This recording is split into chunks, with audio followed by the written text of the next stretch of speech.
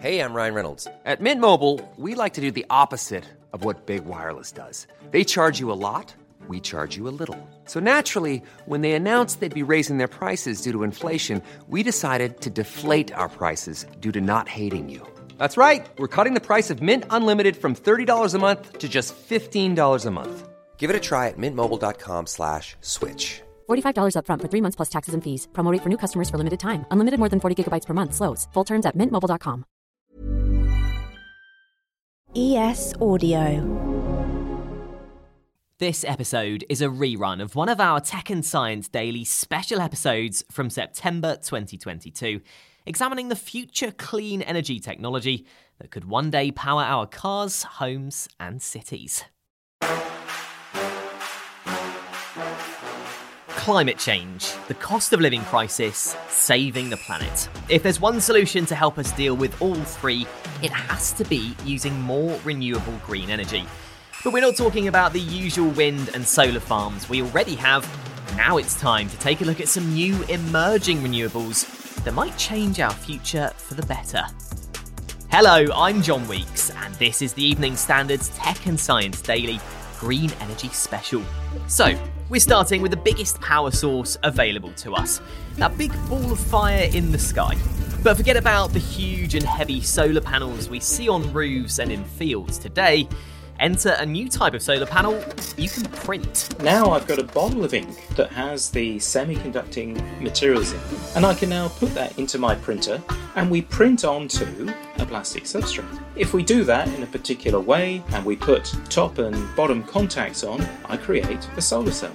It's something Paul Dastor and his colleagues at the University of Newcastle in Australia have been working on. Compared to a normal glass panel, which weighs around 20 kilograms per square metre, these printed plastic panels of the same size weigh less than 300 grams. But how does being lighter and more flexible make them a better option? You know, your sort of big Amazon sheds, the big warehouses and so on. B&Q, right here in the UK. Those roofs can't take the weight of a conventional panel. And we know that there are billions of square metres of those roofs around the world that simply can't take the weight of a conventional solar cell. Paul reckons the panels could generate gigawatts of power if they're used on rooftops around the world. So, if we were to roll these out everywhere tomorrow, how much would they cost? Well, that's where things get interesting.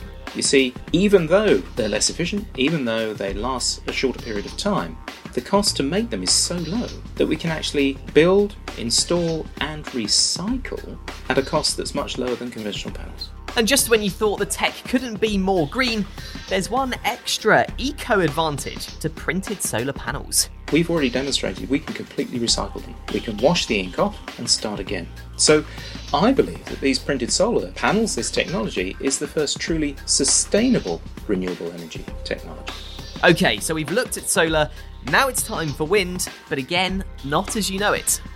We know that thousands of big white wind turbines already power some of our electricity, but what if we could use smaller, prettier ones in our cities and neighbourhoods? We developed a very original and aesthetic product we call a wind tree, using a windmill on vertical axis. It's totally silent, and we can install this product everywhere inside the city and outside the city. Plastic wind trees have been created by Frenchman Luc-Eric Krief, CEO of New World Wind. They look like real trees and have dozens of small vertical turbines, called aeroleaves, which only need wind speeds of around 2.5 meters per second to spin and generate power. It is the normal wind we can see every time, everywhere, okay? And we can start from 2.5 to produce energy. Of course, it is only 2 watts, but it is energy we can store and we can use. According to New World Wind, their average energy production equates to 83% of a French household's consumption outside of air conditioning. And if all goes to plan, we could soon be seeing them pop up in our cities and even our neighbours' gardens. Our product, if we reduce the production cost, could be very relevant for everybody. So everyone can install the product in his garden, on the balcony. You know, we can do what we want. Now it's time to talk about the largely untapped resource covering the planet, our seas and oceans. And the inventor of this latest green energy solution, getting power from the waves, comes from a very pertinent background. I was actually born in Ukraine in 1986. And 2 weeks after I was born, the Chernobyl nuclear reactor exploded, which was the largest in history nuclear disaster. And I was one of the babies that got hurt from the negative effects of the explosion. One day my mother, she approached my crib, she looked down, she saw me blue, pale, not breathing, clinically dead. And then she gave me a mouth-to-mouth resuscitation until the ambulance came and basically saved my life. That's the story of Ina Braverman, founder and CEO of EcoWave Power. After being given a second chance at life, she decided to make an impact in the world and develop a way of generating power from the tides. So how do you capture the energy of the waves? Basically, we attach unique floater shapes to existent man-made structures such as piers, breakwaters, jetties.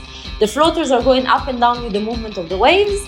They're pushing the hydro cylinder, which is used to turn the hydro motor, turning a generator, and sending clean electricity into the grid. It turns out this tech has huge potential to power our towns, cities, and countries. According to the World Energy Council, if wave energy is implemented all over the world, it can produce twice the amount of electricity that the world produces now, wave energy alone. So what's stopping wave power being captured around the world and powering our planet? Well, it all comes down to a lack of legislation and poor early examples of offshore wave energy technology. They were super expensive, they broke down, so they created a name for wave energy, not so positive name, like it's breaking down all the time, it's super expensive and so on.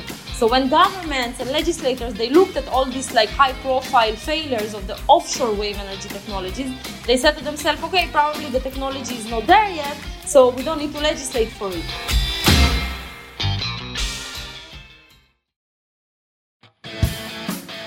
Welcome back. Petrol and diesel cars are out, solar-powered EVs are in.